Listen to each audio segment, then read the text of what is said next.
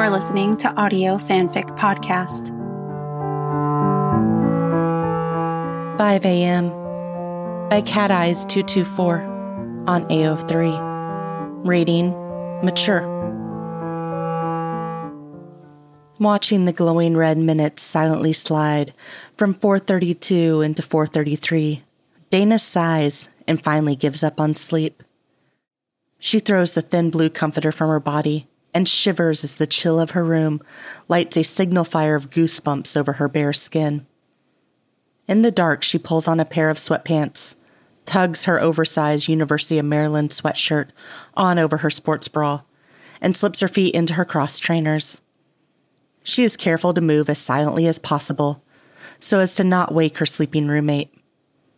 Dana scuffles from her bedroom into the tiny dual-sink bathroom adjacent to her dorm, with her shoelaces still untied, and her toothbrush hanging out of her mouth. Leaving the light off, she brushes her teeth in the dark and spits the foam of her toothpaste into the sink, swiping a band for her hair from the top drawer. Pulling it into a ponytail, Dana catches sight of the ghost of herself in the mirror as she passes, and she pauses, momentarily caught off guard. She's still getting used to the darker auburn she decided wouldn't be as attention-grabbing as the fiery copper of her natural hair color. In the limped orange light that filters in through the window of the bathroom, she now shares with 3 other recruits. It looks much darker than she had imagined. She purses her lips at her reflection and turns away. The room of her dorm snicks shut behind her, and she opts to duck down the stairwell rather than take the elevator. Her sneakers squeak and echo above and below her, syncopating with her quickly accelerating heart rate. 5 floors later, Dana pushes the bar on the double doors, throwing her slight weight into them, and the building heaves her into the blue-black chill of pre-dawn. The pavement is almost icy, still wet from the rain the night before, and she breathes the smell of damp concrete and late autumn Christmas deep into her lungs as she stretches, pulls the sleep from her limbs. She turns away from the building that is to be her home for the next 21 weeks and walks briskly towards the track a few hundred yards behind the dorms.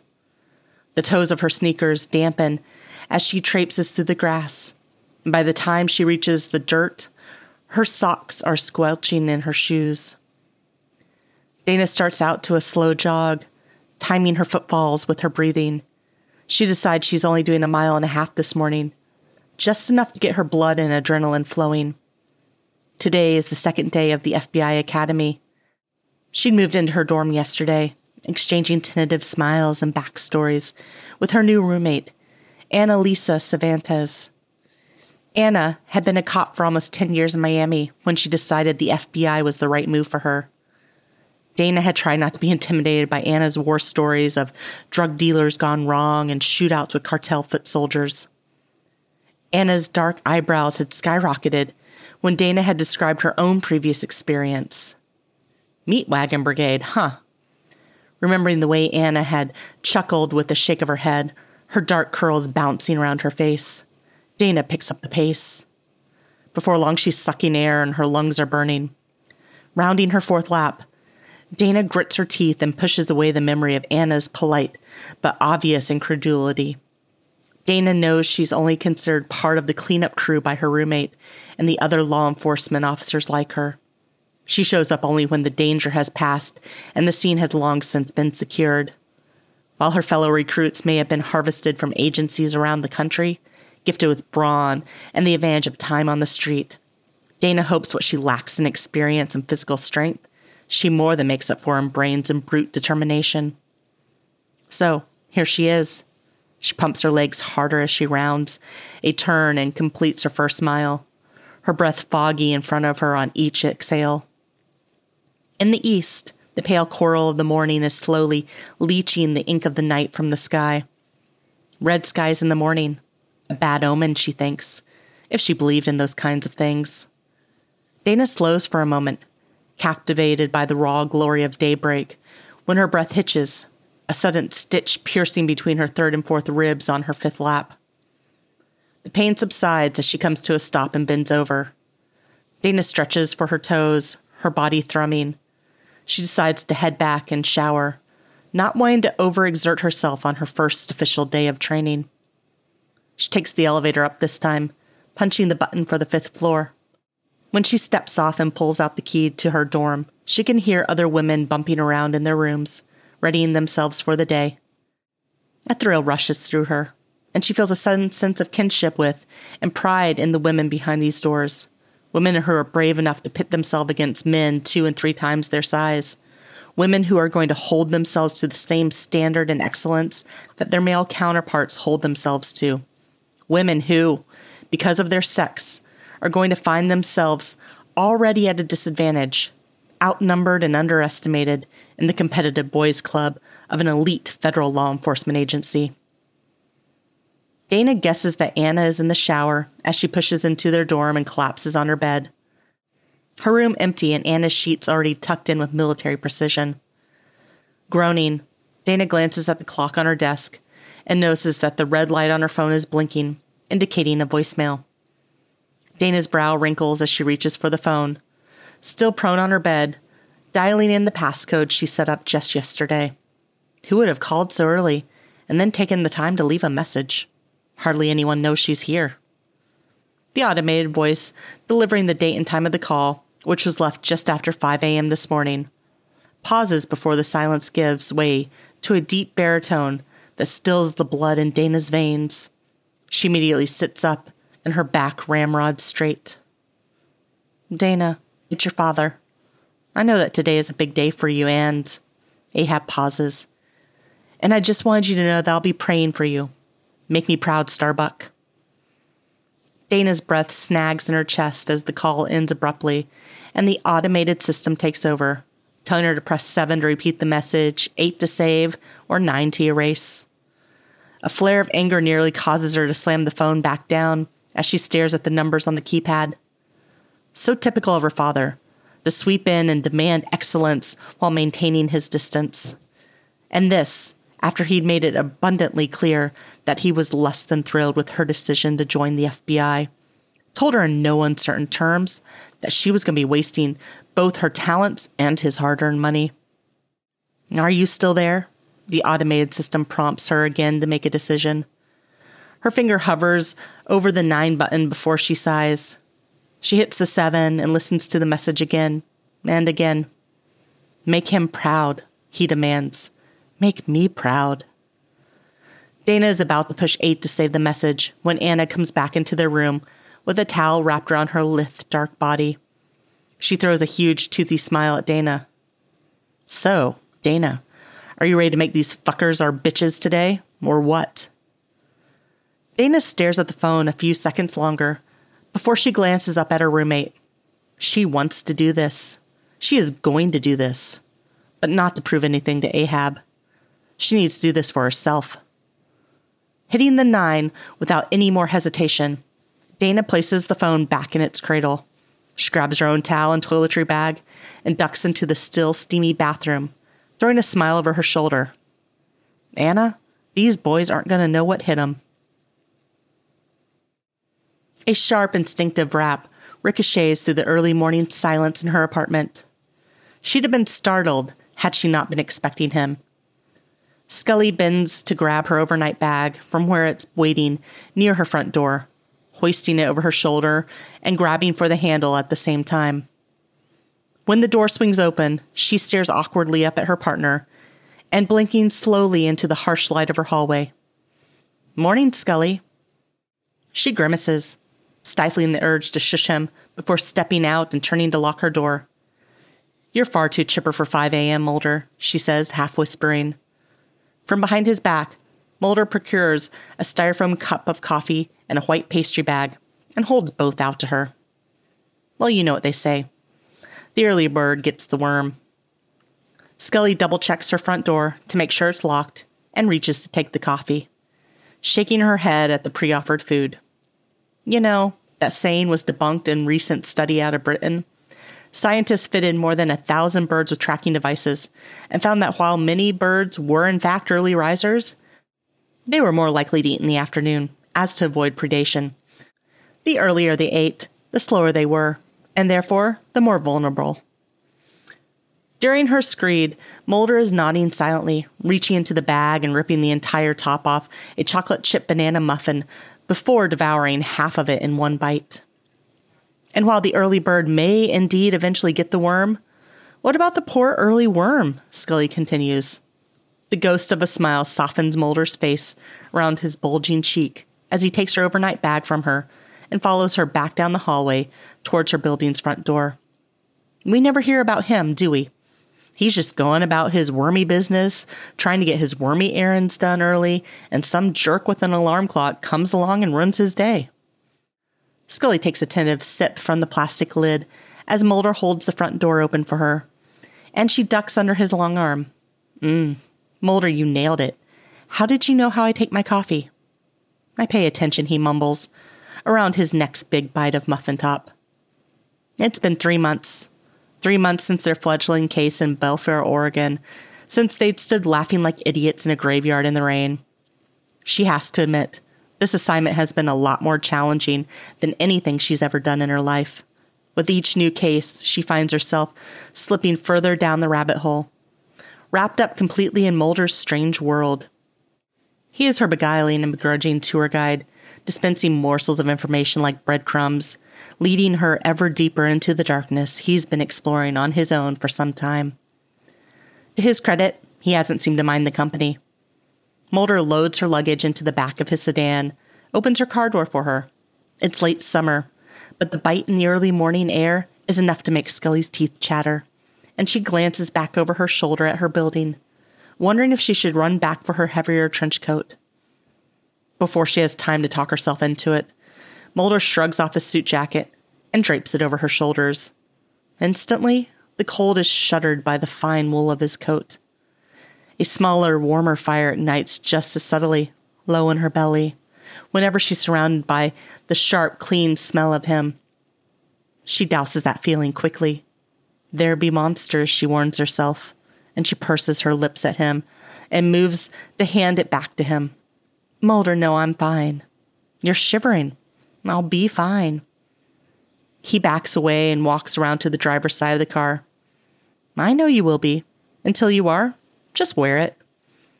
Huffing, Scully ducks into the passenger seat and slams the door, letting the bright curtain of her hair obscure the radiant blush that she feels rising in her cheeks.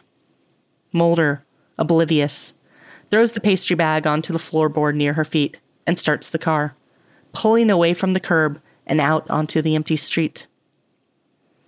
Do I get to wear your class ring too? Scully asks, hoping the slight waver in her voice isn't going to give her away. Mulder quirks a smile that Scully returns.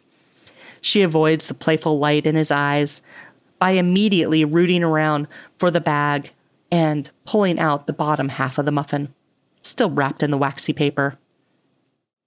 Scully rolls her eyes dramatically as she unwraps what's left, nibbling with exaggerated care at the muffin's remnants. Despite the air of constant exasperation she puts on with him, she is still admittedly somewhat starstruck by spooky Mulder, the myth of him having not been quite rubbed away by her begrudging familiarity with the man beneath. But there are moments when his humanity, his fallibility, shows through. He eats the tops off muffins and leaves the ass ends for her. Heathen.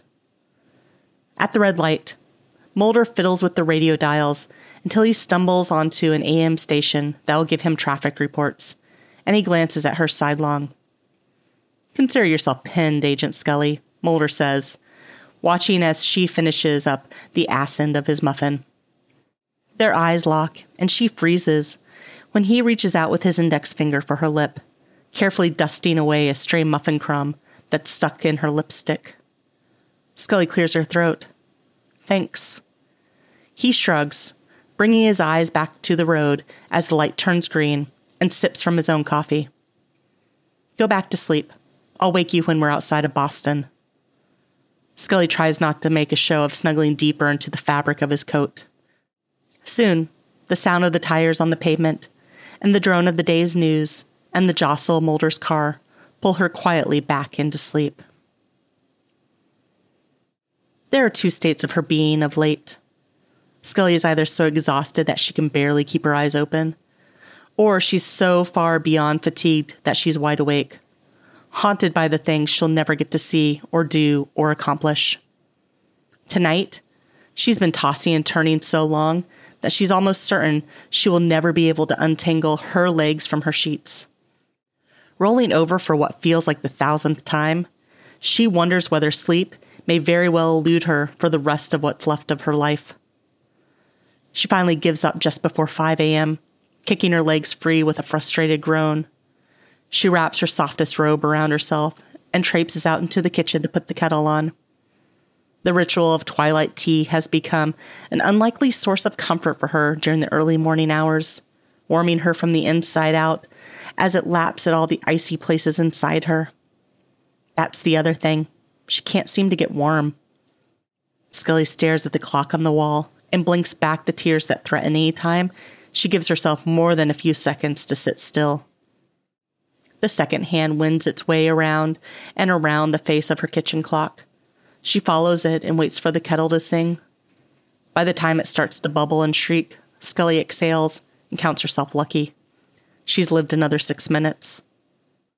Her Irish breakfast tea is seeping when she shuffles over to her couch, settling in and throwing an Afghan over her legs. The same striped couch where just last week Eddie Van Blunt almost had Mulder's way with her. Pushing that depressing thought and all of its myriad implications aside, Scully stares at the black screen of her television for several long moments before she realizes with a sigh that her remote is all the way over there, across the room, an insurmountable distance, and all she wants to do is curl into a ball and fade away. She has just about talked herself into getting up and crossing the room to pick up the remote when her home phone startles her, her tea sloshing over the side of her mug. Luckily, her cordless is right next to her, unlike her traitor of a remote. Hello? Scully, hey, did I wake you? Mulder. No, you didn't. A heavy beat of silence, giving Scully another few minutes to curse her remote as she swipes with her tongue at the rim of her mug to lap up the spilt drops of tea before they fall. The ceramic lip of it is screaming hot, and she winces as her tongue registers the singe a split second too late. Why not? It's not even 5 yet. I haven't been sleeping well lately, Scully snaps, and she is almost sorry at the bitterness in her voice, if she had the energy to feel things like regret anymore. And since when do you care what time it is? You usually have no trouble dragging me out of bed at all hours, Mulder. Silence. Scully sips angrily at her too hot tea, scalding her mouth as she waits him out. Jesus, the things he doesn't say could fill volumes these days. Doesn't he realize she's running out of time? Finally, he clears his throat. Yeah, Scully, about that. I'm sorry. Oh, no. You're sorry? Please, Mulder, don't do this. For, taking up so much of your time. Scully sighs. Please, not now, she thinks. Not this early in the morning, not ever. She regrets ever giving form to the idea that her time left is finite. She forgets how clairvoyant he can be, especially when it comes to her. She mentally sends him an image of herself hoisting him off the cross he's nailed himself to and kicking his sorry ass. Wishes she had the strength to actually do it. As it is, the remote is still so very far away. And she's tired. She's so tired of his bullshit martyr complex, especially when none of this is his fault. She barely has the energy to blame the circumstances that led her to this point, or to blame fate, or God, let alone him. She sighs again, glancing at the clock on her VCR. This isn't a 9-to-5 job, Mulder.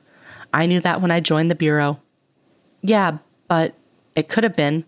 It should have been. It should have been a little bit more forgiving, he murmurs. I should have been a little bit more forgiving, he doesn't say.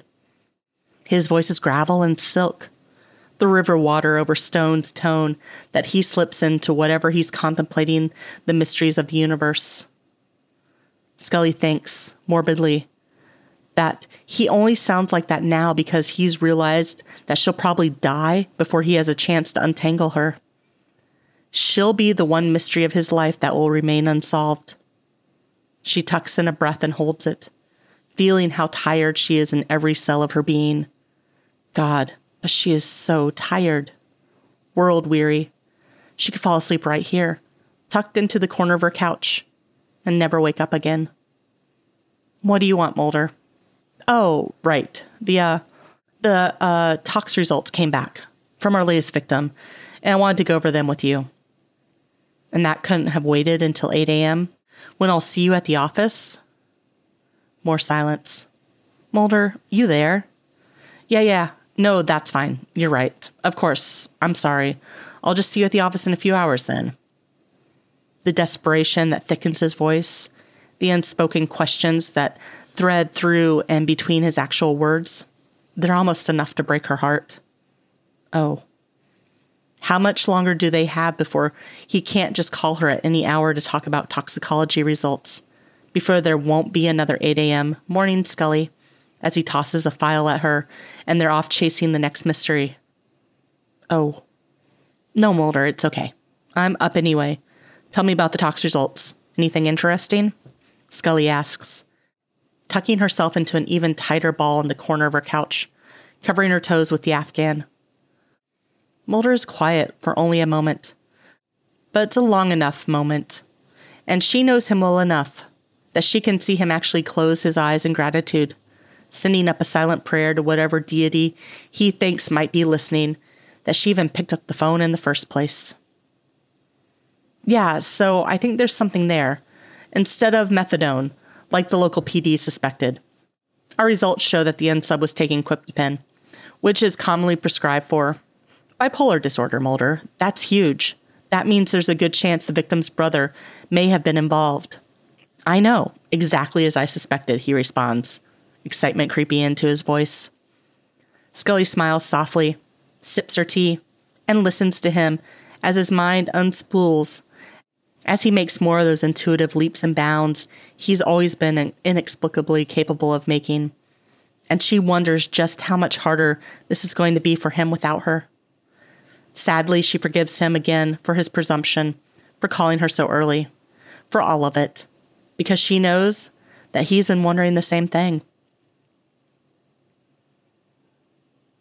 She is trying not to feel guilty. This isn't the first time they've had sex. It's not even their second time. It's their fourth. Not that she's counting. If that time he went down on her in their office after hours last week counts. But this is the first time they've come close to waking up together. Scully had jolted awake with a gasp just after 4:45 a.m. Mulder's arm heavy and slung across her waist, anchoring her to his bed. She'd been sticky with sweat, the heat radiating off his body nearly scorching her. As she lay there, trying to regain control of her galloping heart rate by breathing deeply, she thought of the proverbial frog in a pot of gradually warming water, how it doesn't even realize it's being boiled alive until it's far too late. And she had to get out of there, so she bolted. She dressed as quickly and quietly as possible, stealing out of his room like a thief, glad for once of the white noise of his apartment that camouflaged her hasty exit. The bathroom faucet's endless dripping, the burbling hum of his fish tank, the rain that started to fall outside. She'd just finished buttoning up her coat when she threw a glance at him just lying there, long limbs askew at ridiculous cultish angles. His gorgeous pouty lower lip was even poutier in his sleep. He continued to snore softly. Damn it. She couldn't just leave him. Not like this. Not after last night.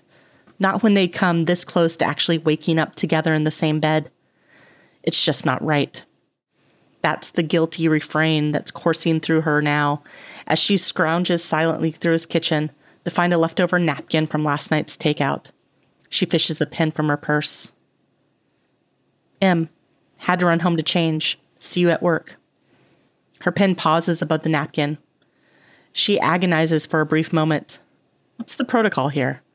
How does convention dictate that she close this brief little love note to her partner and best friend come lover? Love Dana? Love. She does love him, but Jesus, she doesn't want the first time she expresses it to him to be on a takeout napkin from Thai Time. XO Dana? She winces. He thinks she'd been replaced by a shapeshifter.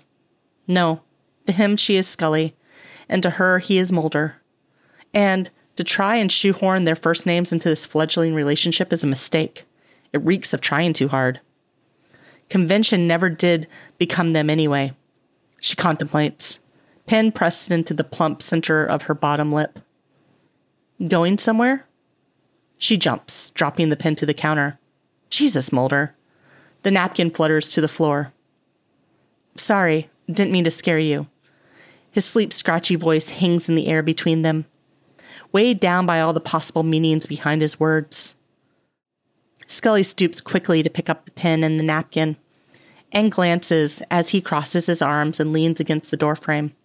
He's put pajamas back on, thank God. But they're the pale yellow pair that she outwardly makes fun of and secretly loves. They make his skin glow, like he's just spent the weekend in the Caribbean instead of the United Kingdom. Her eyes rake over him once, long enough for him to smirk at her in spite of a schoolboy blush that rises in his cheeks. You didn't scare me, Scully protests. I was going to head home to change, and I didn't want you to think that I just left to, avoid, Scully licks her lips and glances up at him. She trails off, twisting the napkin, fiddling with the pen cap. She's a terrible liar. And it's been so long since she's done this. As her heart rate doubles, Scully stifles a ridiculous urge to cry for help.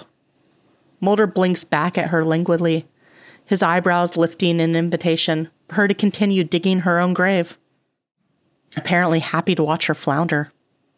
Scully purses her lips and rocks back on her heels, immediately defensive. Fine, if this is the game he's going to play. Mulder, we have to work tomorrow. You mean today? She glares. Yes, today. You know what I meant. I can't very well show up in yesterday's suit. It's wrinkled. Mulder nods, and this time he's the one giving her a once-over. Slow enough that she starts to fidget again. You look fine to me. Mulder. Scully. He's not going to give her an inch. Okay. She can do this. She takes a deep breath. Look, I need a little bit of time to get used to... She gestures between the two of them. This. Whatever this is. A split-second flicker of doubt darkens his eyes. And what exactly do you think this is, Scully? She shrugs a shoulder, twirls a pen between her fingers. I've never been good at this part, Mulder. Mulder chews on his lower lip for a long moment, contemplative. A car alarm starts screaming down the street before the owner chirps it off. He clears his throat. What part are we at, Scully? A sudden but distinctive shift happens in the space that those words take up between them. Scully finds herself in an unlikely position of being the one person in the room who's certain of the way the other one feels. It's a heady feeling, she realizes, to be the one wielding all the power, as Mulder now starts fidgeting and shuffling one bare foot back and forth.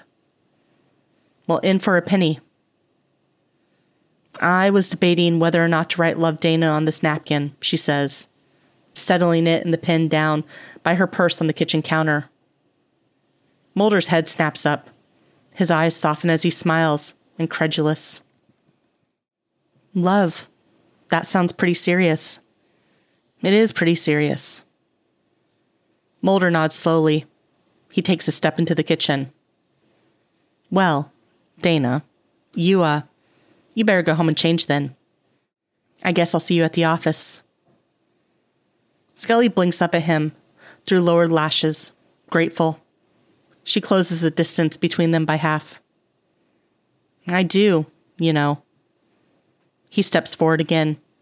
Even with his bare feet and her heels on, he towers over. You do what? He breathes. He's insufferable when he's like this, when he wants her to admit that he's been right all along, while she's been waiting for the evidence to pan out. But they've always done their best work when they met in the middle, even if he had to push her to get her to meet him halfway. She looks up at him and takes a breath. And for £1, I love you. His eyes searches her as his hand reaches for hers, twining their fingers together. You okay with that? He asks. He's so earnest it makes her heart break. She pretends to think hard for a moment, and he cracks a smile, chuckling softly. Scully sobers. I will be. Thank you for giving me some time. His face descends, and she rises up on her tiptoes. The kiss is chaste and lovely, and he pulls away much too soon. With his forehead pressed against hers, he whispers, Get out of here. I'll see you at the office in a few hours. Scully turns to go, gathering up her belongings. Before she leaves, she uncaps the pen still next to her purse, scribbles something on the napkin, and presses it into his palm as she kisses his cheek. His front door had just shut behind her when he finally glances down at the napkin. Forever yours, it reads. Mulder smiles. It is 4:47 a.m., and they've made it exactly 270.8 miles before Mulder pulls into a vacant parking lot of a small church off of Interstate 81, just west of Wytheville. Bethlehem Lutheran is a quaint clump of brick buildings, bathed orange in the glow of a few Century Street lamps. Scully chuckles darkly, and Mulder spares a glance over at her as he navigates the car. Bethlehem, how very fitting. It's enough to make her want to eat a bullet. They're not seeking refuge as anxious parents to be of the future savior of the world. There may well be an end later, eventually, whenever they get wherever it is they're going. They won't be turned away unless the FBI put out a bolo with their names and faces attached. Even if they were regulated to a stable, she is not swollen with child. There is no baby to be had here. Her womb is woefully, desperately empty. That ship, such as it was, has sailed. Scully's heart clenches painfully as she carries the metaphor even further.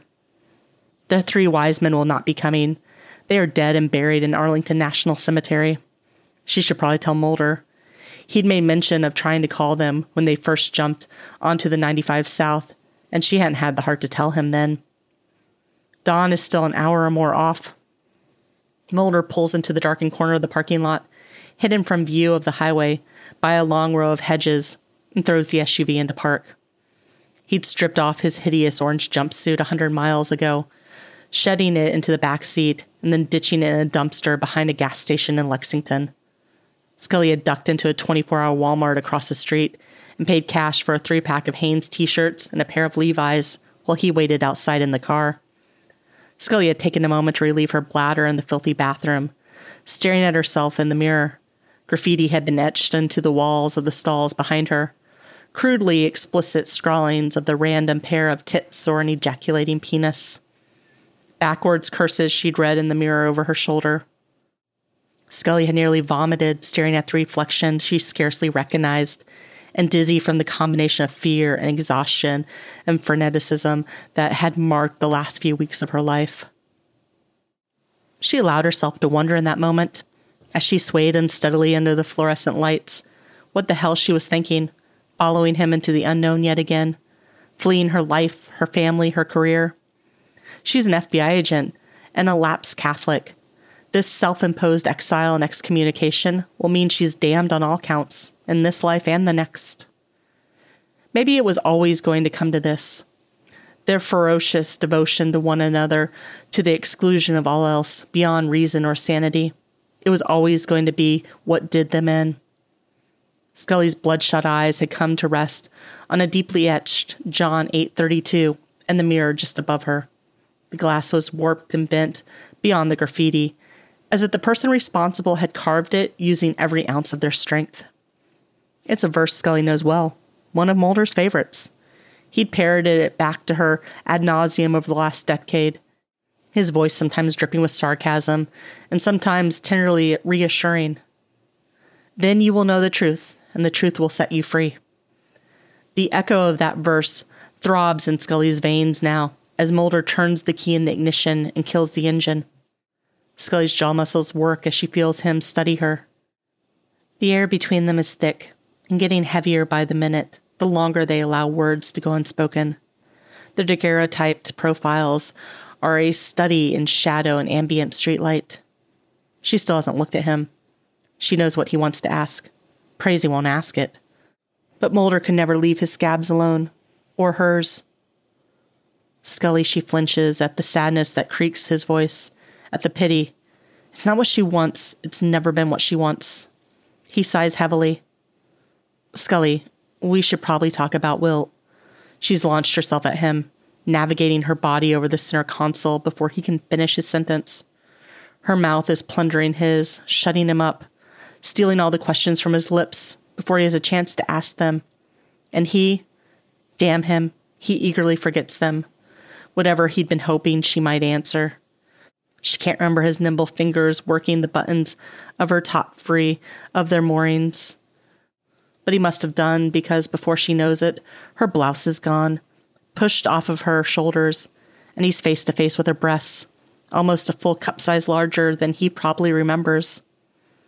In the dark, he struggles with the non-existent front clasp, then reaches around and finds wide straps equipped with far more hooks than her old bras ever had. Scully grunts, frustrated. She pulls his hands back up and around to feel by braille that there are clasps further up on either front strap that he can open. Realization must hit him because he pulls his hands back like he's touched fire. She's wearing a nursing bra. It's all she had left that still fit her engorged breasts comfortably. They're leaking now, after he's thumbed them into painfully hard peaks, the sweet smell of breast milk soaking into the thick cotton material and leaving 2 dark spots where her nipples are. It's been 2 weeks. 2 weeks since she gave her son up. She's read that it can take that long for her milk to dry up. Scully grinds down a Mulder to distract him, hoping she's hurting him. She sees stars when the hard length of him hits her in exactly the right spot as she shamelessly ruts on him through their jeans. He's trying like hell to capture her mouth with his own, but she keeps turning her head away. Scully keeps her eyes squeezed shut. She still can't look at him. Hasn't looked at him for 100 miles. Now, when it's all she can do to not see William's heavy-lidded gaze in his father's face. God damn it, she thinks, as she nearly sobs as he takes one of her nipples into his mouth and sucks. She's been so close to having them both. If she'd only held on for just a few weeks longer. Mulder works himself free of his jeans and his boxers. He struggles with the button and the zipper on her pants and somehow manages to push them past her knees. Why couldn't she just hold on? Why? The head of Mulder's penis nudges her opening. She's already slick with her arousal. She should have held on. He sheathes himself within the tight clinch of her body and they both gasp. One of them whimpers. God, it's been so long. She can't move. She's paralyzed above him. Lets him shift beneath her. Throws her head back as his hips roll. 2 weeks. She gave him up just 2 weeks ago. Mulder's fingers wrap around her slender hips, and he pulls her roughly against him on each upward thrust. The jarring contact with his pelvis bone is just this side of painful. She couldn't have waited 2 weeks. Mulder jams a hand down between them and starts to circle her clit with his thumb. Why didn't she hold on? Let go, Mulder rasps in her ear, sensing her distance, nipping at the pulse point of her neck.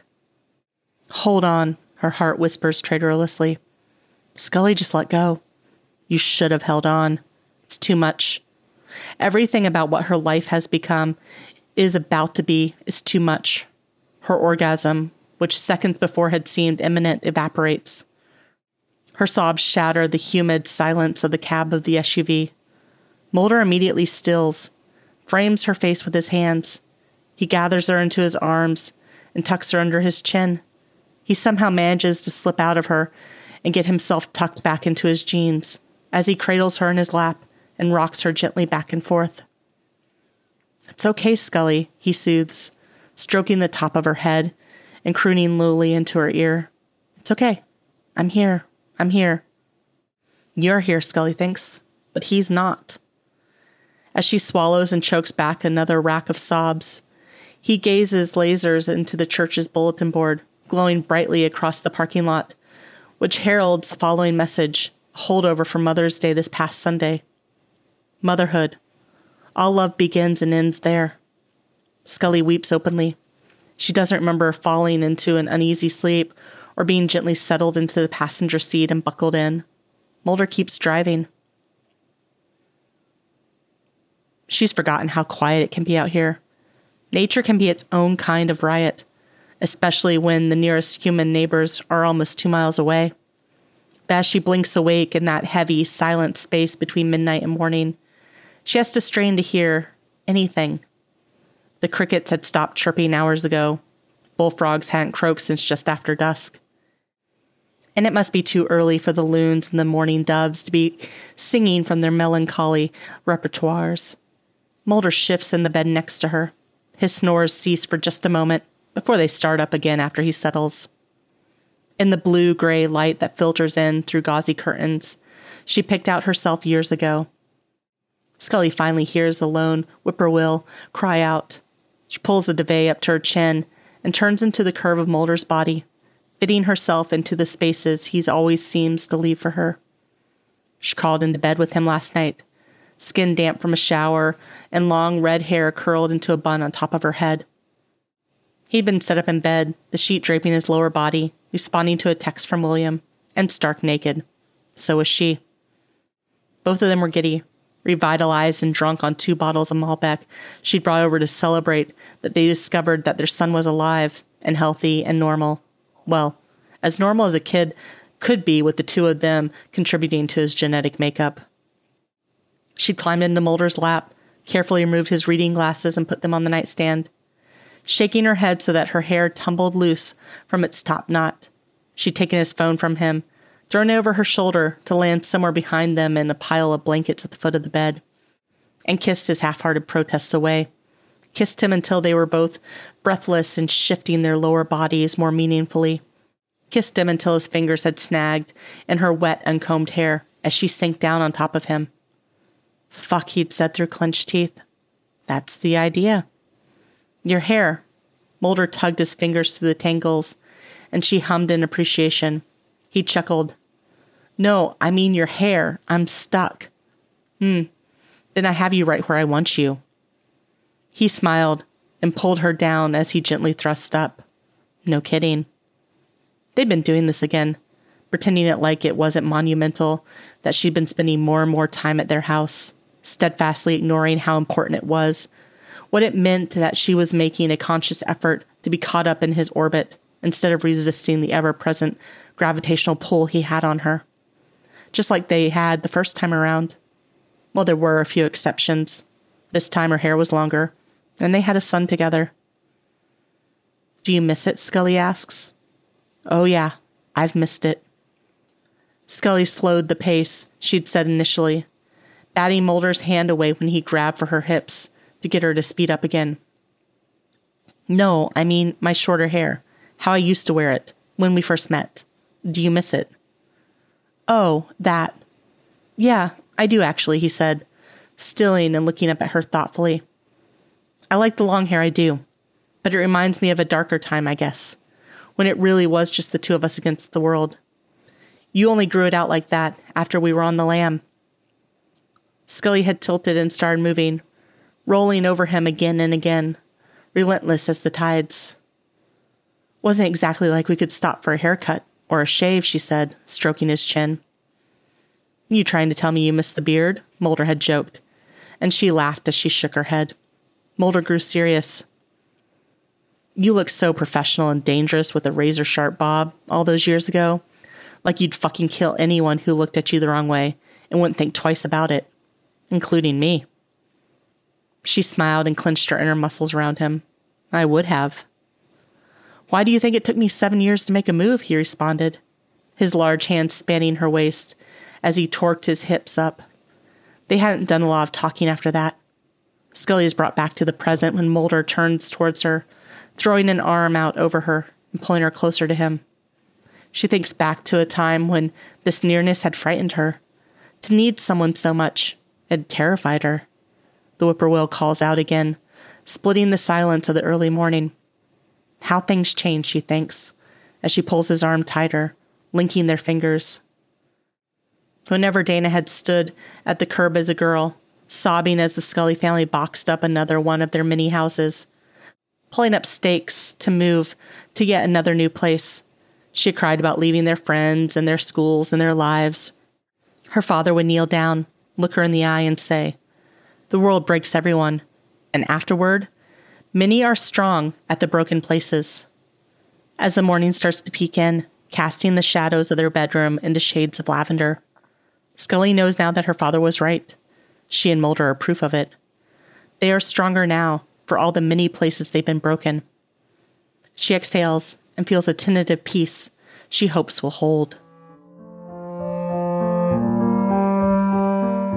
If you like this story and would like to contribute, you can do so by going to our Patreon page at www.patreon.com/audiofanficpod. As a patron, you are granted early access to one new story of your choosing per month. Thank you for listening, and remember, the stories are out there.